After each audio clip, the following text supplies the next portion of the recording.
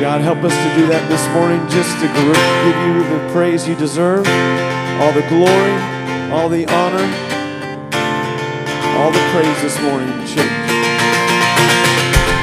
We love you. We lift you up this morning. In your precious name, we pray. Amen.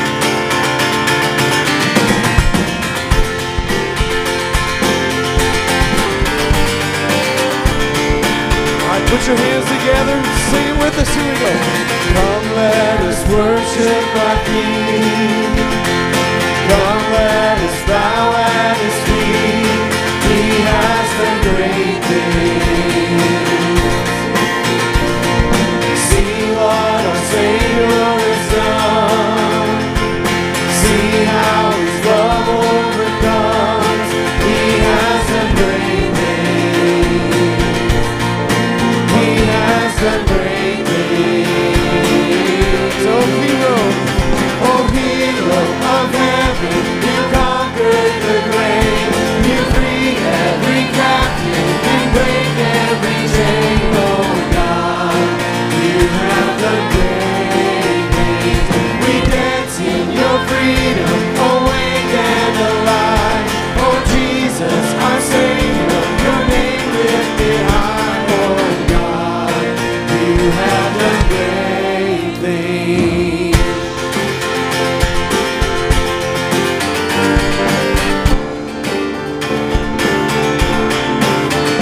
You've been faithful through every storm.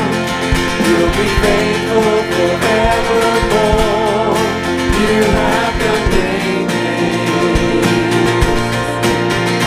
And I know you will do it again. For your promise is yes and amen. You will do great things. God, you do great things. Oh, hero of heaven, you conquered the grave. You freed every captive, you break every chain. Oh, God, you have done great things. We dance in your freedom, awake and alive. Oh Jesus, our Savior, your name lifted high. Oh God, you have done great things.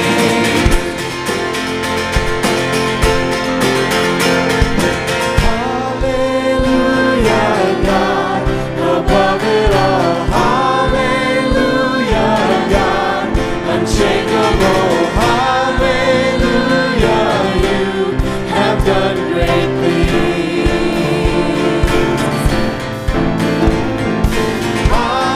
Hallelujah, God, above it all. Hallelujah, God, unshakable. Hallelujah, you have done great things. You've done great things. Oh, hero of heaven, you conquered the grave.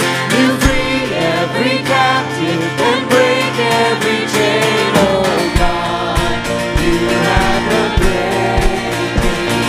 We dance in your freedom, awake and alive. Oh Jesus, our Savior, your name lifted high. Oh God, you have done great things. You have done great things. God, you do great things.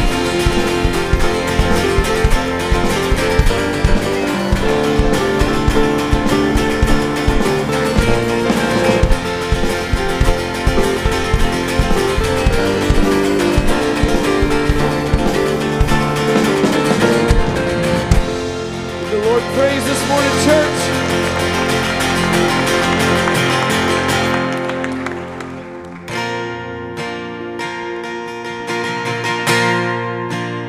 Not only has God done great things, but He is great. Amen. Let's sing this.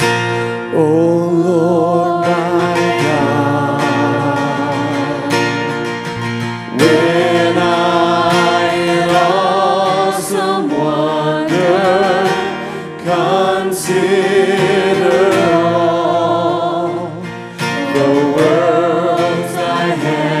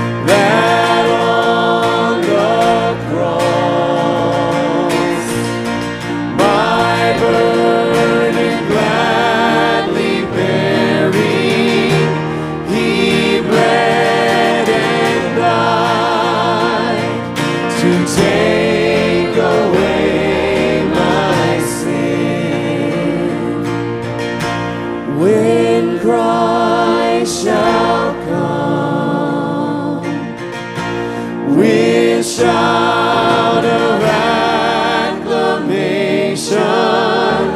and take me home. What joy shall fill my heart? Then I shall bow in humble adoration and there proclaim, my God, how great thou art.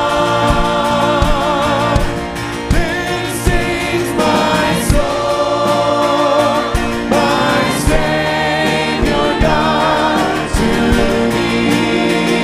How great thou art.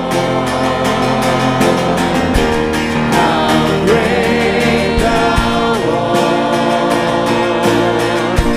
Then sings my soul, my Savior God, to thee. How great thou art. How great thou art. How great you are. How great you are. How great you are. How great you are. How great you are. How great you are. How great you are. How great you are.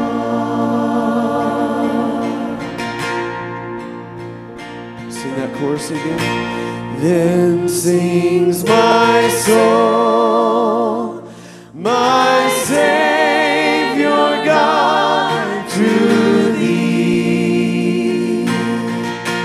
How great thou art. How great thou art. Then sings my soul, my Savior God, to thee. How great thou art. How great thou art. Amen. Give him praise this morning, church.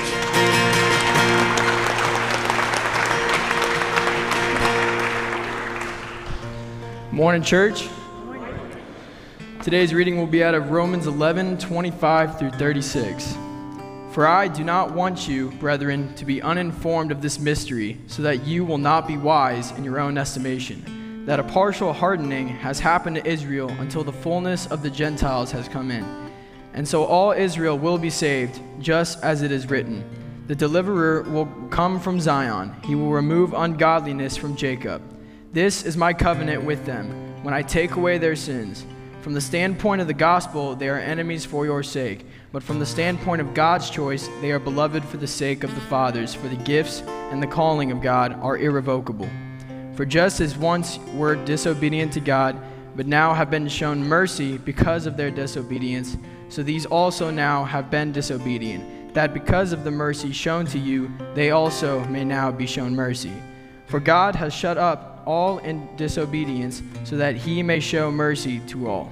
Oh, the depth of the riches, both of the wisdom and knowledge of God! How unsearchable are his judgments and unfathomable his ways! For who has known the mind of the Lord, or who became his counselor? Or who has first given to him, that it might be paid back to him again? For from him and through him and to him are all things. To him be the glory forever. Amen. Please join me in reading this week's memory verse. Oh, the depth of the riches, both of the wisdom and knowledge of God!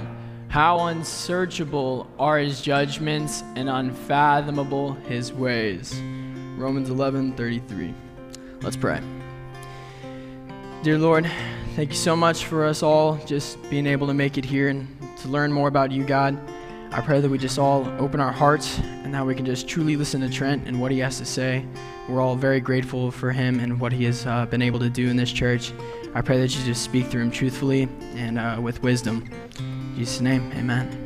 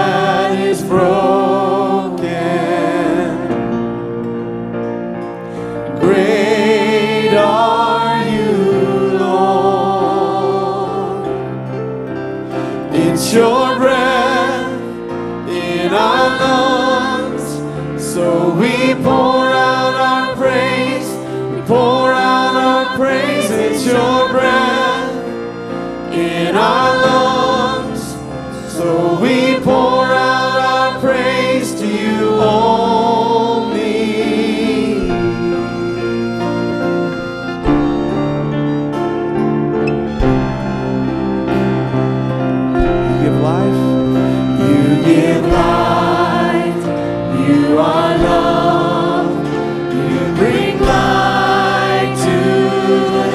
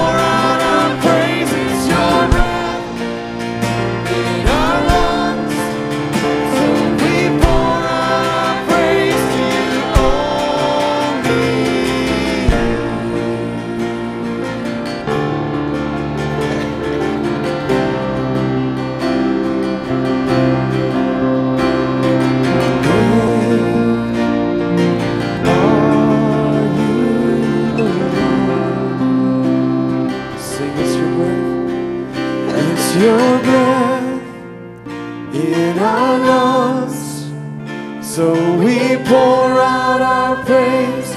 We pour out our praise. It's your breath in our lungs, so we pour out our praise to you only. It's your breath in our lungs, so we pour out our praise. We pour out our praise. It's your breath in our lungs, so we pour out our praise to you only. As our ushers come, let's just pray. Father God, we love you. We lift you up. We realize that we are not here because of our own merit or anything that we've done, but we're here because you've called us, you've drawn us, you've regenerated us, you've made us alive again. And we thank you for that. We praise you for that. So Lord, as we give you this offering, I just pray that you just take it, you use it to further your kingdom, to bless this city, and to send your gospel and your word to the ends of the earth. In your precious name we pray. Amen. You may be seated.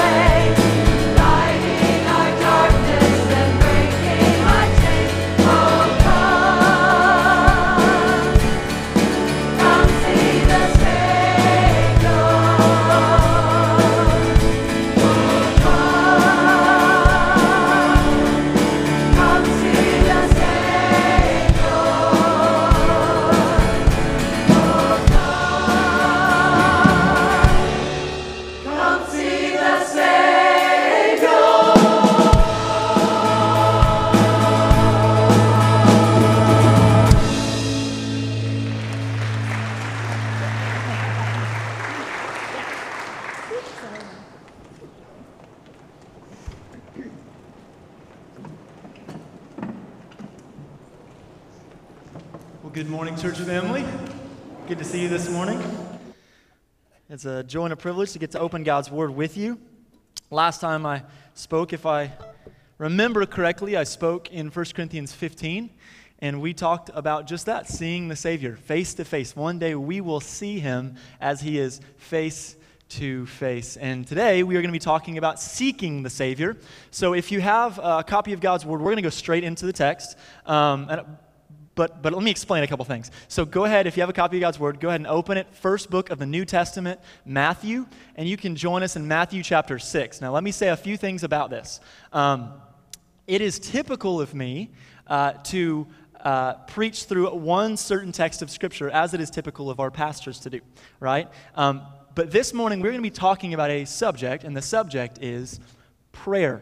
So if you have your worship folders along with your Bible, you can go ahead and pull out in your worship folder an outline you can lay beside your Bible. Now, just note that outline is not necessarily God's Word. That is me putting together how we're going to walk through the message today. So put it next to God's Word and obey God's Word, not just mine, right? So, or not mine, obey God's way over mine, all right? I am a fallible man bringing before you the infallible Word. So let's look at the Word together. But before we do so, like I said, we're going to be talking about prayer. And typically, as I mentioned, I preach exegetically, meaning line by line, word by word, phrase by phrase. And in fact, I would argue, as would our pastors, that it is the greatest diet, normal diet for a hungry church to feed on the Word of God, to walk through text by text, line by line, word by word, because it's the best way to put the microphone closest to God. This is what His Word says. In other words, to slowly walk through and soak up in proper context what God seeks to communicate to His children. But I do believe that in certain instances, with certain subjects, it's often helpful to see a truth as it presents itself throughout the Scriptures, across the Scriptures, to look at a topic from Scripture and examine it throughout the Scripture so that we might be faithful to behold the greatness of that topic and obey the instruction from God according to the full counsel of His Word. So, with that being said, here's what we're going to do this morning as we see the gracious gift of prayer across the Scriptures. We're going to approach the topic of prayer. We're going to get an aerial view of prayer as presented in the Bible. And lastly, we're going to anchor our study of prayer in Jesus' teaching of prayer to His disciples in Matthew chapter 6. So, unless you are really good at flipping different scriptures quickly, you can go ahead and be in Matthew chapter 6. I will be there eventually, and that's where we'll spend the majority of our time once we get there. I have a friend named Tavares Uzigui. Don't try to say it. It took me a long time to learn it, right? Tavares Uzigui. He's a minister at a college in Pine Bluff, Arkansas, and I've had him speak at different events. And Tavares, anytime he's not preaching line by line, word by word, he says, now just, you got to know, he is like basketball, big man, could beat me up with his fingers, right? He says, now don't be tripping about the flipping, all right? So we're going to flip through some scriptures, right? Just know that I have done my best, I pray, to be right and true and preach these texts rightly, right? I don't want to just cherry pick verses. But as we approach the topic of prayer, get an aerial view of prayer as presented in the Bible, and lastly, anchor our study of prayer in Jesus' teaching of it to His disciples in chapter 6 of Matthew, let's first admit something. Prayer is a discipline most of us can and should be better about. Can and should improve upon. For so many of us, myself included, our lives probably don't model the instruction of 1 Thessalonians 5, where Paul says, pray without ceasing. And as I was kind of looking at this message this week, I was thinking, why do you think that is? I've got 3 reasons, though I'm sure there are more. I have 3, or better yet, 3 reasons, or better yet, 3 excuses we don't pray. Let me give you 3. It's this. The first one is a statement like, I'm too tired. Like I'm worn out. It's been a busy day, busy week. I'm too tired. Right? This is what we see in the Garden of Gethsemane with Jesus' disciples when he tells them to watch and pray as he prays before he would be taken by Judas Iscariot. Watch and pray. And 3 times Jesus goes to the disciples, Peter, James, and John, and says, why are you asleep? Be watchful and pray. I'm too tired. Maybe another reason or excuse, if we may say so, is I can't focus. I just can't focus. I have trouble focusing. And honestly, I think that's probably pretty true. If you look at our culture today and our society today, this is a genuine problem, right? We struggle with silence because we're used to information overload. I can find out the news before it's on the TV by social media. Whether it's true or not, I don't know, right? Phones, social media. In fact, I just read a book recently called Digital Minimalism, where it kind of targets the problem that we face or the problem that we see with not being able to focus. Now, here's the third excuse, if I may. It's this, not I'm too tired, not I can't focus, but lastly, I'm just too busy. I'm just too busy. Now, maybe you won't vocalize that or wouldn't vocalize that, but maybe that's what you're thinking. But let me just say this before we go to Scripture together. I think this is the most dangerous of the 3. I'm too busy. Because sometimes we feel that the issue at hand that we ought to pray for is just too important or too pressing, and so we just want to just take immediate action ourselves. That we just need to, quote unquote, take care of it. That we don't have time to stop and pray. You don't know my schedule. The reformer Martin Luther encountered probably this very often arising within his ministry. And it's for this reason he's noted to have said, I have so much to do today that I shall spend the first 3 hours in prayer. Now, to think that we don't have time to stop and pray, or to think that instead of praying for an issue at hand, we must just tackle it ourselves, is to forget our desperate position and God's divine providence. It's to forget our need for God to supply our need. And hear me, when you see that being the case throughout Scriptures, God makes it clear you need. You only have to look at maybe the book of Malachi, like I just walked through with our young adults, for God to say, I will discipline you. You will be like Fuller's soap. And in Fuller's soap, you basically put bleach on an object and beat it over a rock until the object is clean and pure. Refiner's fire, mentioned like a silversmith in James chapter 1, when the heat is on the pot, the impurities rise and they're scraped off. God might just humble us to make us recognize our need for Him so that we might not say, I just don't have time. God may, in His divine discipline, go to the extent of making you desperate so that you may know your need for Him.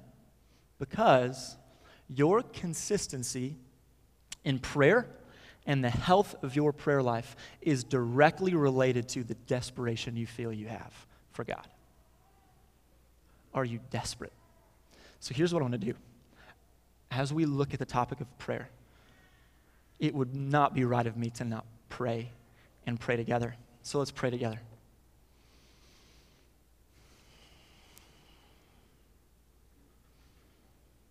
God, I pray that you would be with us as we open your word as a church.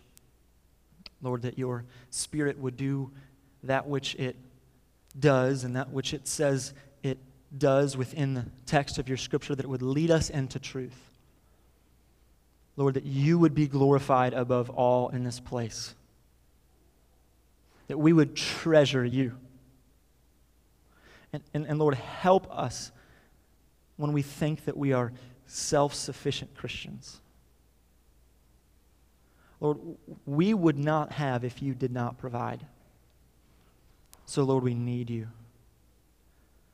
And Lord, lastly, we ask that you would forgive us our sins for where we have trespassed against you, or for where we have sinned against you. Holding the promise of your word in 1 John 1:9 that says, if we confess our sins, you are faithful and just to cleanse us from all unrighteousness.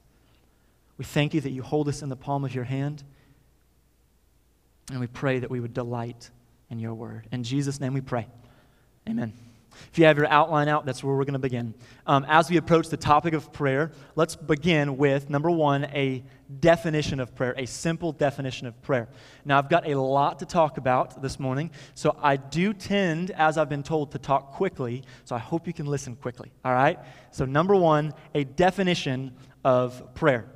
Now, across the Scriptures, we see somewhere around 650 prayers in the Bible from start to finish.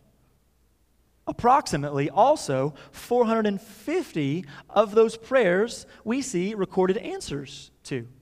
So we can just say pretty quickly, just by that, we could pursue it more, but just by that, though prayer might possibly be foreign in a few of our lives, or not familiar enough, it is most certainly not foreign within the text of Scripture. And prayer, in its most basic definition, hear me, most basic definition, could be called communication with your Creator, or communicating with your Creator. Now, if you're not content with that definition, know that I'm not necessarily either. That's why I still have 9 pages, all right?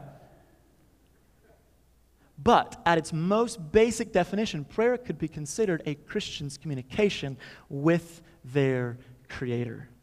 It includes expressing our dependence upon Him, aligning our life with His will.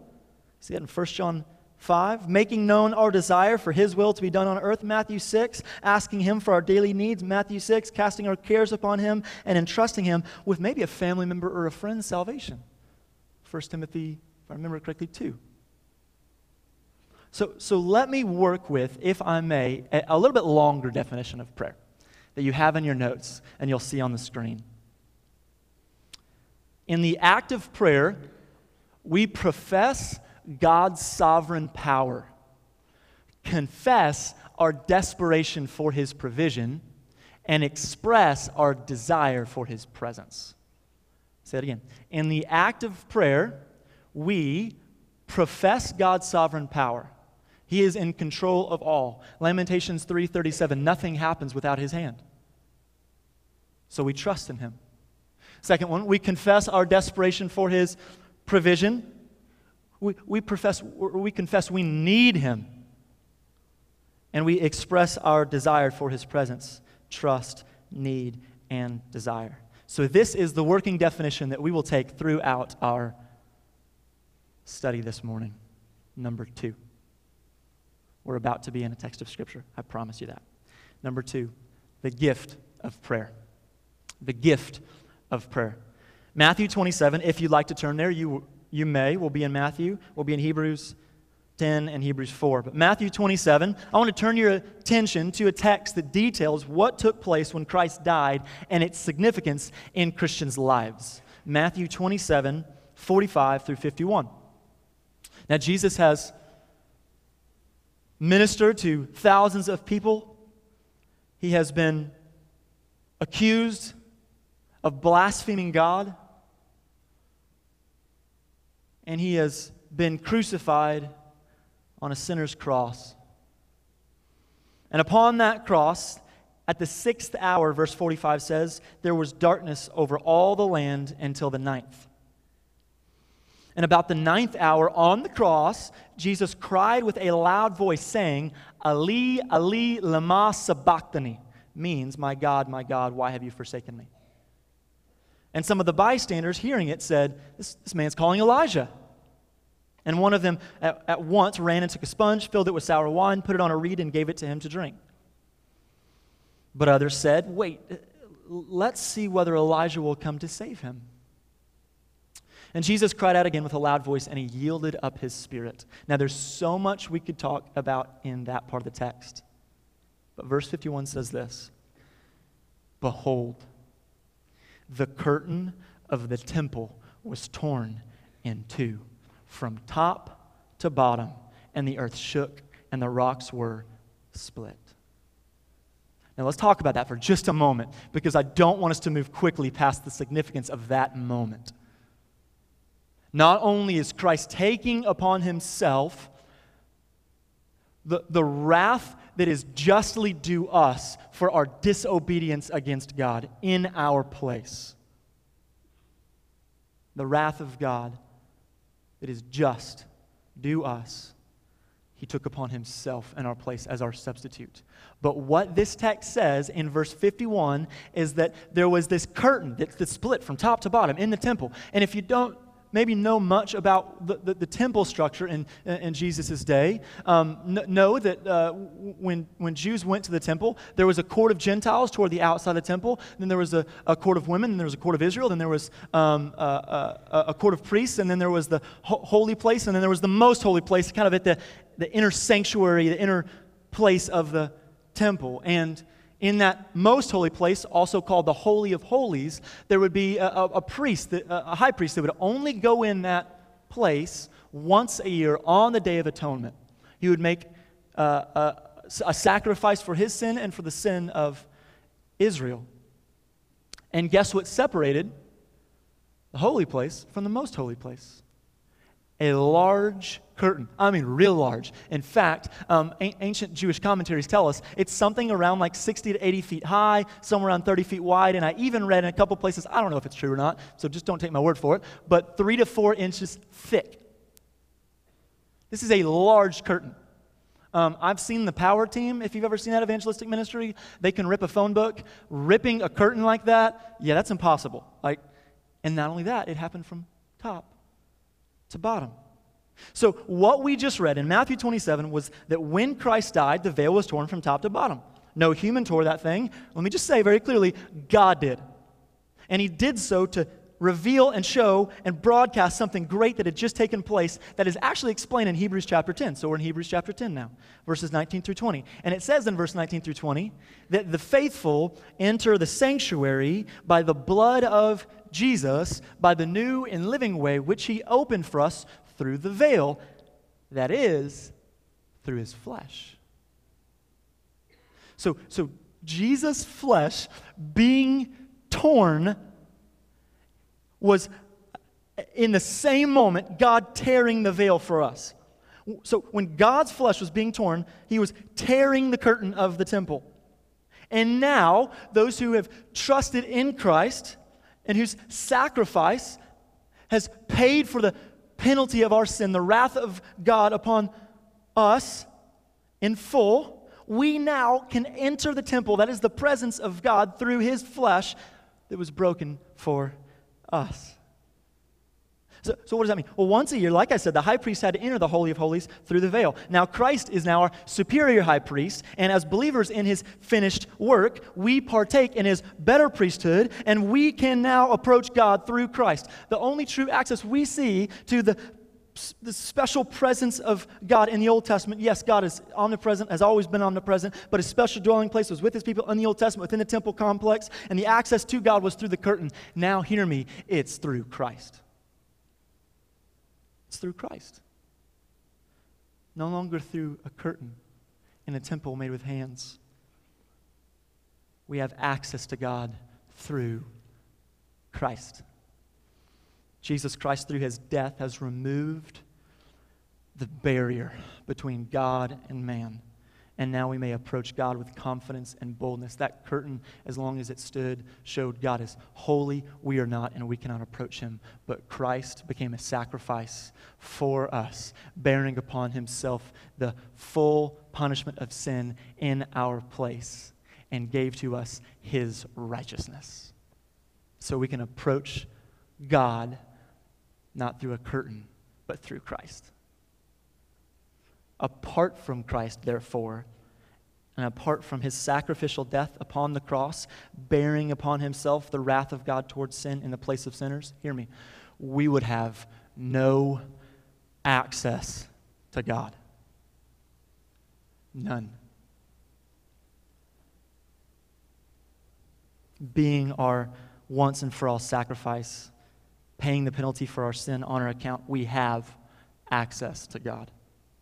And because the punishment was full and was final, we can approach God boldly. Christ is our access. Ephesians 2 puts it this way: he is our introducer. He brings us before God. There is a reason, hear me, there's a reason we pray in Jesus' name, amen. It is not to invoke some magical spell for us to just receive whatever we claim in His name, because that's not true. 1 John 2 and 1 John 5 say that's definitely not true. Rather, we pray in Jesus' name because without Jesus, our prayers would merely be pointless babblings of people destined for destruction. So therefore, because of God's gracious gift of His own life, believers can now approach the Father through the Son by the Spirit and are able to do so with humility and confidence. What a gift we have been given in Jesus. And what a gift we have in prayer. Prayer should not be seen as just something we have to do. It should be always seen as something we get to do. It should not ever be seen by a believer as a burden. It should and always should be seen by believers as a divine blessing, because the grace of God, if you have trusted in Christ, you can at any point today get on your knees and approach the God of the universe in prayer. On the way home today, this afternoon, and at your bedside tonight. It is a gracious gift of God. Number 3, the importance of prayer. Now, of course, number 3 being the importance of prayer, it goes without saying we must not think that prayer is not important. I want to turn you to a text in Exodus 32. Feel free to turn there. We'll be in Matthew 6 in a minute. We're going to spend quite a bit of time in Matthew 6, so I'm watching my time because we're going to spend quite a bit of time in Matthew 6. But in Exodus 32, we see something take place. In Exodus 32, God's people have just been led through the Red Sea away from the Egyptians that were holding them as captives. Of course, we know just a little bit about Moses probably, that Moses was directed by God to go to Pharaoh. And what did Moses say to Pharaoh? Let my people go, right? So that God might be worshiped by His people. Let my people go. And so God brought a series of 10 plagues. At the 10th plague, Pharaoh said, go. Changed his mind, ran after them. God led them through the Red Sea, closed the Red Sea on the Egyptians. Then they get to the other side of the Red Sea, and before too long, they make a golden statue. And they worship that statue, having an all-night, let's just say, scandalous group party. Not a good idea. And God confronted Moses on Mount Sinai and told him, my wrath will burn hot against them and consume them.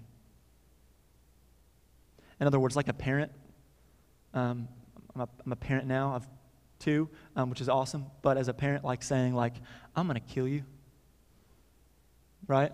But actually meaning it.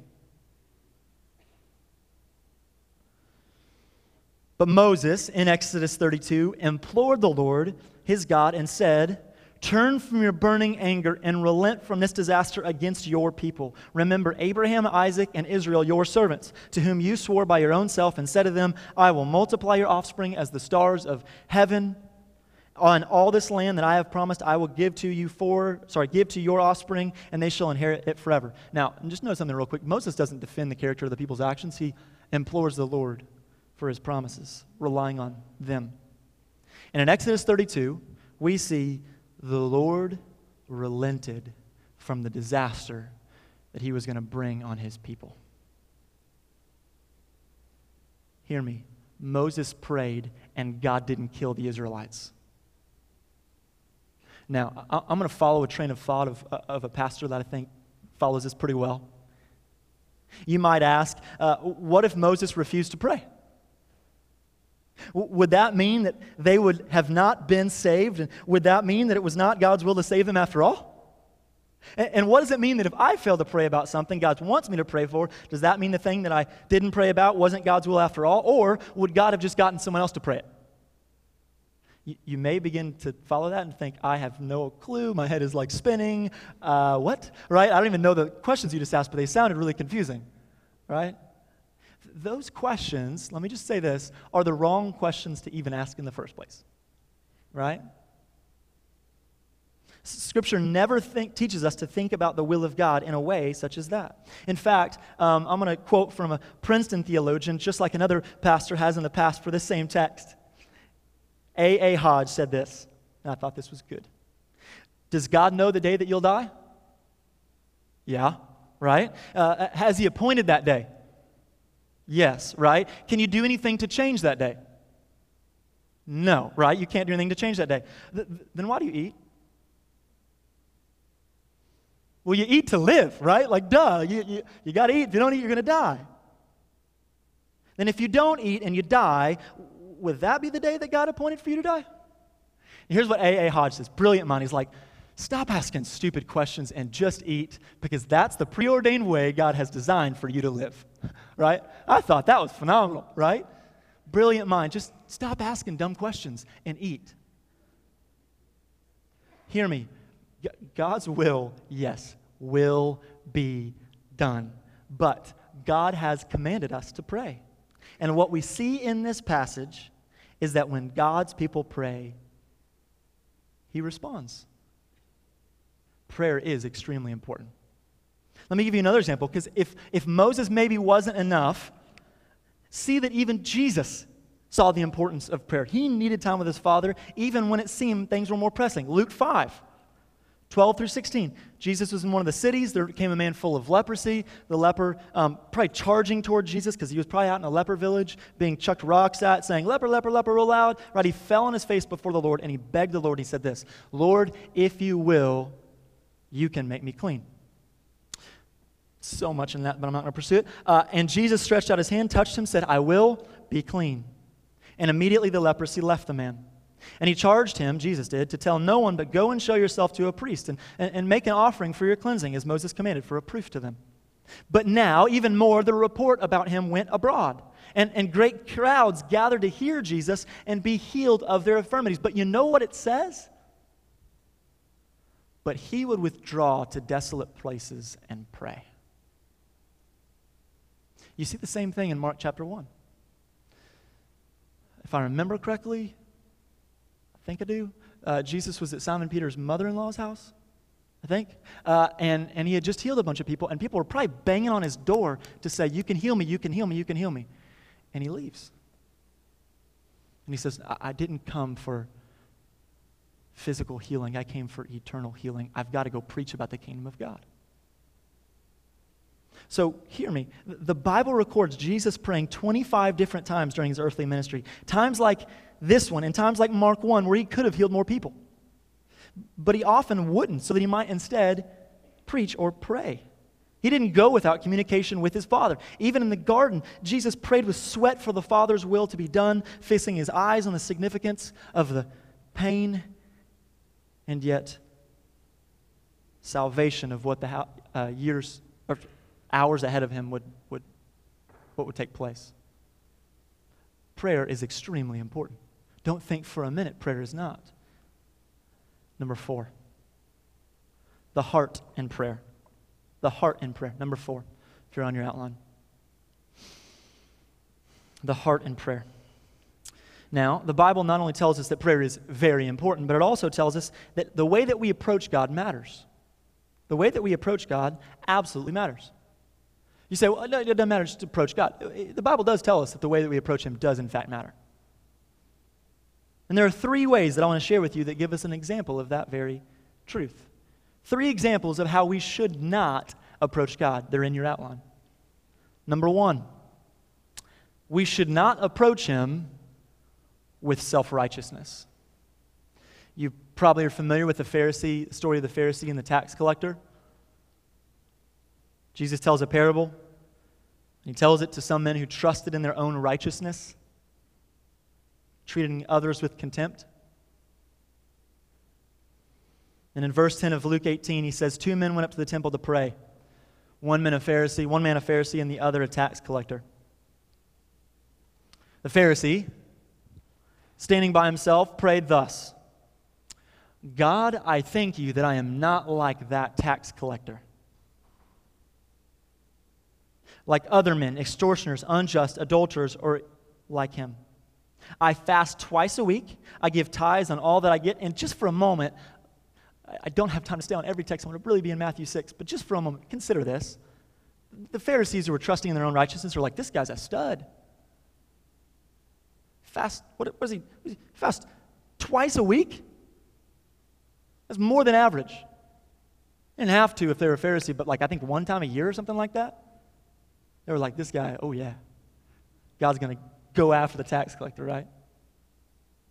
But the tax collector, standing far off, would not even lift up his eyes to heaven, but he beat his breast, saying, God, be merciful to me, a sinner. And this is what Jesus says: I tell you, this man went down to his house justified, rather than the other. For everyone who exalts himself will be humbled, but the one who humbles himself will be exalted. Here's what Jesus is saying. You need to recognize you are in no place to deserve salvation. That you should come before God with humility and not arrogance. These men did not know how desperate they truly were. And he says, you don't come before God proudly with a heart bent on ridicule. In other words, arrogance comes with a resume. But authenticity comes before God with repentance. We should not approach him with self-righteousness. We should also not approach God for recognition. So in Matthew 6, yes, we're in Matthew 6 now, and from now on we will be in Matthew 6, all right? Matthew 6. We should not approach him for recognition. Matthew 6, verse 5 says, as Jesus is teaching his disciples how to pray, when you pray, you must not be like the hypocrites. For they love to stand and pray in synagogues and at the street corners that they may be seen by others.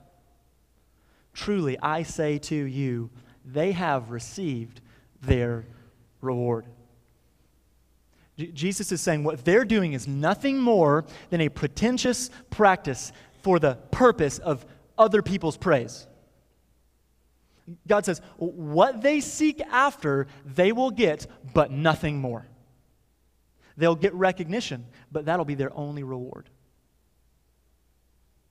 So maybe we should just consider for a moment, how are we approaching God? Are we doing so that people might look at us and say, wow, he knows a lot, or wow, he is pious, or wow, he is sincere, or is it actually sincere? Do we come to God with a resume, or do we come to God with repentance, recognizing truly who he is and who we are not? Number 3, we should not approach him not only with self-righteousness. We should not approach him for recognition, but we should not approach him by repetition either. Now, let me explain what I mean by that, but look at verse 7 in Matthew chapter 6. When you pray, do not heap up empty phrases as the Gentiles do, for they think that they will be heard for their many words. Now, when I say that we should not seek God by repetition, I am not saying you shouldn't repeat prayer requests, right? So if there is someone struggling with something in your life, a family member who is sick, or maybe crying out to God for a lost loved one, yes, repeat that prayer request. But Matthew is encountering people attempting to encounter God through mindless, mechanical repetition. Empty phrases in order to somehow attain the attention of God. Saying a God's name over and over and over and over and over, like the Gentiles do. Baal, Baal, Baal, Baal, Baal, Baal, Baal. Right? Words over and over, words stripped of any genuine intellectual thought. Words without the mind, and therefore words without the heart. Right? Now, you can think for yourself for a moment where you might see that in your context, where there's just babbling, but no actual pursuit of sincere words before the Father. Words without the mind, and therefore words without the heart. The heart of the matter, in the way that we approach God, therefore, based upon these 3 things, and though there's probably a lot more, the heart of the matter is truly a matter of the heart. Matthew chapter 6, still in Matthew 6, we'll stay in there, verse 6. But when you pray, go into your room, shut the door, and pray to your Father who is in secret. And your Father who sees in secret will reward you. Now, if you just take this text, isolate it by itself, you might think that corporate prayer is not a thing. It's totally a thing, other texts of Scripture, but he's battling what is insincere prayer. This is no desire in Matthew 6:6 to be seen, heard. It's not insincere. It's a desire to just simply get alone and get before God. David Platt says clearly, desire for God is at the heart of prayer. We pray because we want God, because time with Him is what we crave. And we know if you maybe have been married or in a relationship, you want time with that person. And you know that time spent with that person creates a unity of affection. Intimacy is created by unity of affection. And intimacy is continued by consistent communication. We pray to make our wants His wants. We pray because we need to desire what He desires, and we want to want what He wants. We pray, in your notes, to not to just show off our godliness, but to seek His will. 1 John 5 says, pray according to His will. His will is revealed in His Word. And so we pray according to His will, not to show off our godliness. Number 5, if you're in your notes still, the instruction for prayer. I ran cross country in high school, and you can probably tell that because I get told I look like a beanpole or something like skinny thing. I don't know. But I could not run like I used to now. So if you wonder why I'm not running 5K, it's because I'm a lot more out of shape than you think I am. But we had cross country and we had track. Track was my favorite sport. We had a coach named, well, I won't say his name, but we had a coach named a name, and he would gather us before the track event. Every single time we had a track meet, get us together in a circle, and he would pray the Lord's Prayer. Now, this coach, very kind gentleman, would gather us together and did not know the Lord's Prayer. And so it would go something along like this. It would our Father, who art in heaven, hallowed be thy name. We need bread. God, give us a good race today. God, we thank you for good food, and for thine is the glory. It would just kind of shift in and out of it. And I'm like, I don't think that's how that goes, right? And then he would say, amen, let's go, right? He had been probably from a background where he had seen the Lord's Prayer as just a mantra to be recited, right? And so he did his best to recite it, and, he's doing his best, but way off, right? Just not even close. But sincerely, I think when we look in Matthew chapter 6, while it's definitely not a bad idea to pray the Lord's Prayer, we see from just the context itself, the Lord's Prayer is not a religious mantra intended to just simply be recited. This is in your notes as well. It's a God-centered guideline to be followed. The Lord's Prayer is not a religious mantra to simply be recited. It's a God-centered guideline to be followed. So let's look, number 5, at the instruction for prayer. And there's 4 subpoints. I'm very helped by a few different pastors on these subpoints. I'm sure they've got it from other pastors as well, right? But 4 points. I really like David Platt's outline with these 4 points. So here we go. Number 1, small number 1. Ask God when we pray. He's instructed us how to pray. And he says, first and foremost, at the beginning of your petition, ask God for His, here it is, glory. Well, maybe your excuse is, I just don't know how to pray. Here's what Jesus says. It's written in the book, right? In the Bible. This is how you should pray. Ask God for His glory. That's what he says.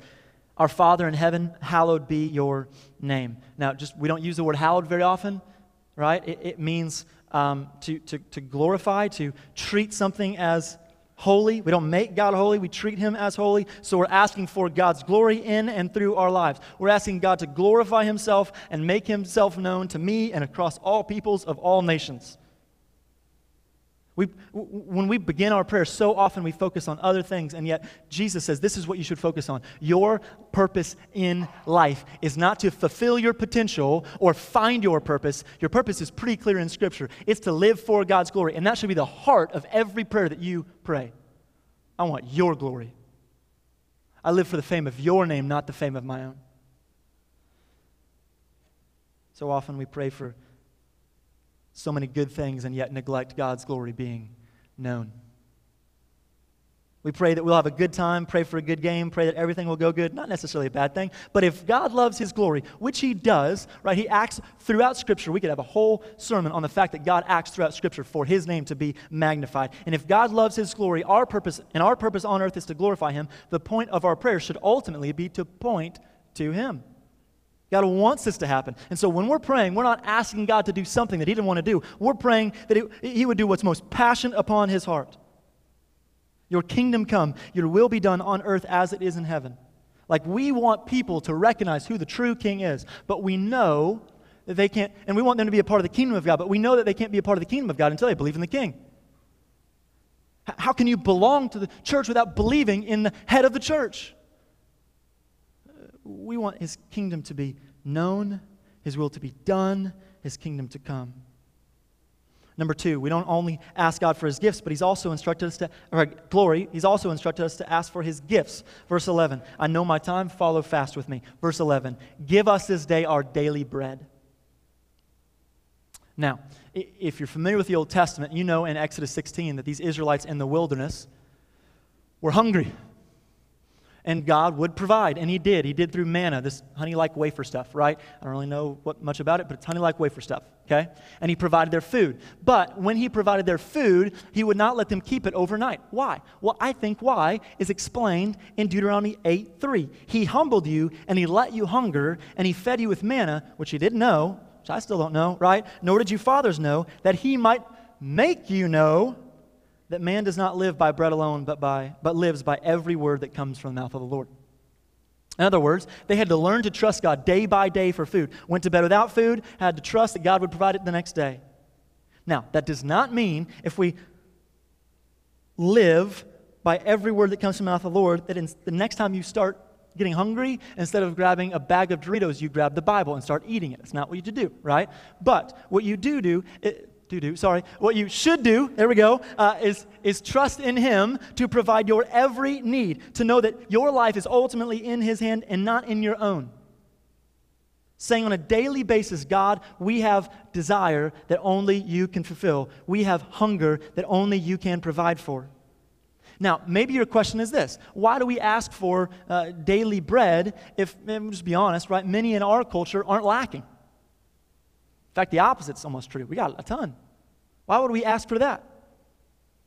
Well, because of the context, I think of Exodus chapter 16, we need to pray to guard ourselves from thinking that you can provide bread for yourself apart from God, that you can find satisfaction in this life apart from your Savior. We must not forget that we do not need the materials of this world nearly as much as we need the Maker of this world.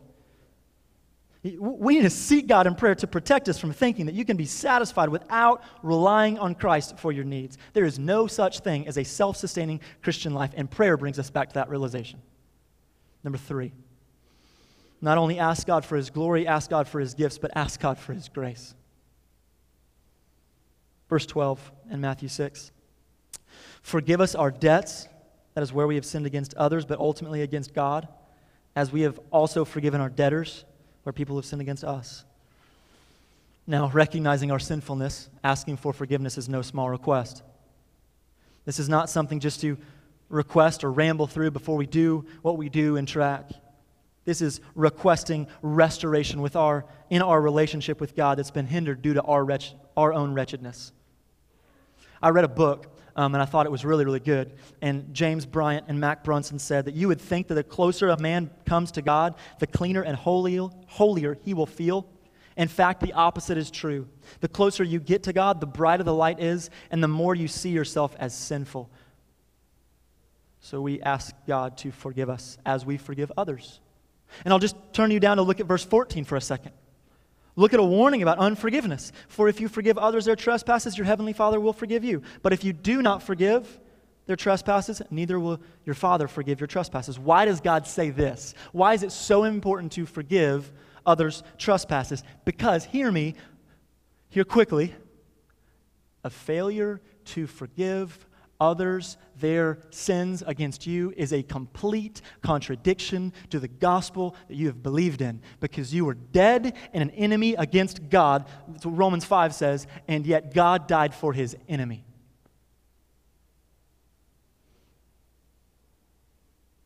It's a complete contradiction to ask God for the same forgiveness you don't show others. Number 4, moving quickly, ask God for his guidance. Verse 13, lead us not into temptation, but deliver us from evil. Now, from the book of James, chapter 1, we know that God does not tempt anyone. But we should know, based upon our own even experience, that we are truly prone to wonder. I like the hymn that says, prone to wonder, Lord, I feel it. Prone to leave the God that I love. And so we're praying that God would redirect us. Not only give us protection from temptation, but give protection in temptation.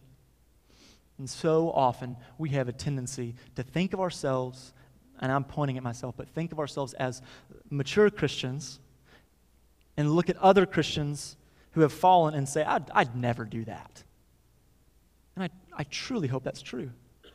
But 1 Corinthians 10, verse 12, before telling us that God will give us a way out, he says, let any of you who thinks that he stands, take heed lest he fall. If it wasn't for God's grace and guidance in your life, you might just succumb to the temptation that another person did. Only Christ can overcome the adversary and deliver us from evil, so it is only because of his presence in our lives that we can overcome temptation. We need him to guide us. So if you're dealing with temptation or you're dealing with playing with sin, the best thing that you can do is to go to your room, shut your door, get before your gracious God, pray in repentance, and pray for his grace, saying, I need you. You cannot overcome temptation on your own. Get before God and pray. And number 6, lastly, the joy of prayer. The joy of prayer. There are so many things to talk about when it comes to prayer. So many things I could have mentioned in 1 John 2, 1 John 5. But when I was thinking about every excuse you could think of for why you might not pray, number 1, let's go back through our outline. The definition of prayer, if your excuse is, I don't really know what it is, hopefully you don't have that excuse anymore. Number 2, if your excuse is, I'm just not feeling like it right now, maybe you not recognize the great gift of prayer. Number 3, maybe you say, it's not important, God's will just be done. Maybe you recognize the importance of prayer. Number 4, maybe you thought, what if I pray wrongly? Hopefully, at looking at number 4, you might see the way you should not pray. Number 5, maybe you say, I don't know where to start. Hopefully you don't have the excuse anymore of I don't know where to start. And number 6, the joy of prayer. Do not forsake the opportunity and do not find excuses not to pray. Let's take, as a church, every opportunity to, because we know our need. Let's pray, as the Apostle Paul told us, unceasingly. So would you bow your heads and pray with me now?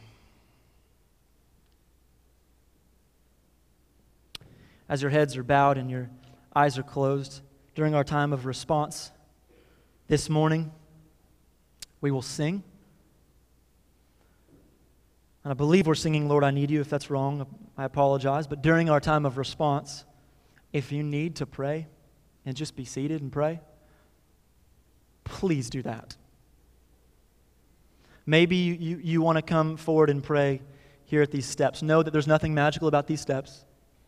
These steps just show to you that, or maybe show to others that you might need praying over. Maybe this is the first time you've prayed in a while. Pray. Maybe if you've never prayed, maybe your first prayer is to say, God, I recognize you are holy and I am sinful, and I recognize I need to repent from my sin and trust in you. So during our time of response, if you want to stand and sing, let's stand and sing. But if you need time with prayer, time with God in prayer, spend that time with Him. God, we thank you that you're a God who is with us, that who has made a way of salvation through your Son. and who is our ever-present help in time of trouble. Lord, I thank you that we can approach you in prayer, and I pray that we would so more regular than we do now. What a blessing it is, Lord. In Jesus' name we pray. Amen. I'll be down at the front if you'd like to talk, and so will a few of our church members. Let's stand and sing or sit and pray.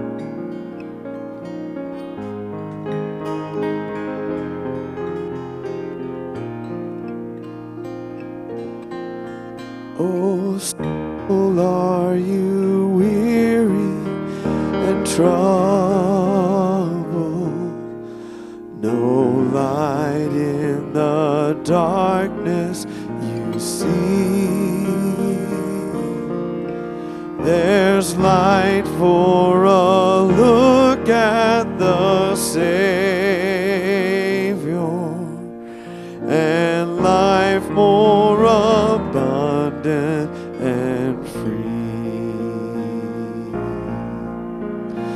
Turn your eyes upon Jesus. Look full in his wonderful face, and the things of earth will grow strangely dim in the light of his glory and grace.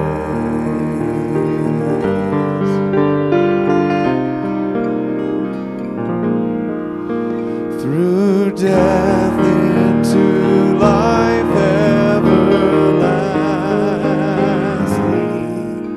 he passed and we followed him there.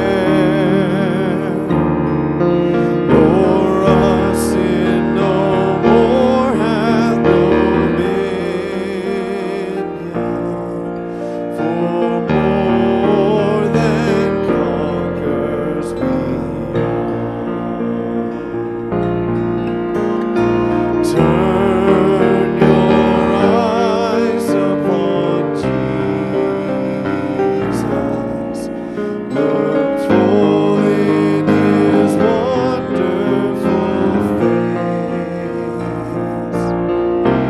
and the things of earth will grow strangely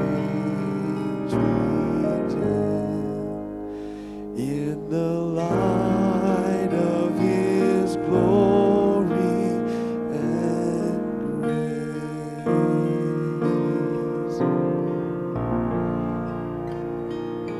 Well, good morning, church. Thank you for letting me have the privilege of bringing before you God's Word. I have two guys, both in student ministry and young adult ministry with me. These are the Manos, Dylan and Trevor. And though Pastor Bob is not here, I've been watching them closely for what to do in these situations because they would both like to unite with us as church members at FBC Tampa. So if you're excited about that, will you just affirm that?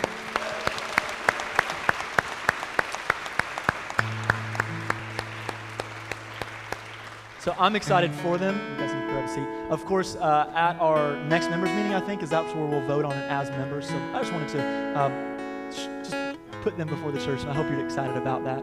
Hey, if you need someone to pray with, I'll be with my wife. I don't think I told her that, but I'll be in the guest reception area, so on your way out, make sure you stop there. Just know that it is a blessing for all of us pastors to serve you, and I hope we do well. Know that you can always reach out to us. Thank you, FPC. Love you.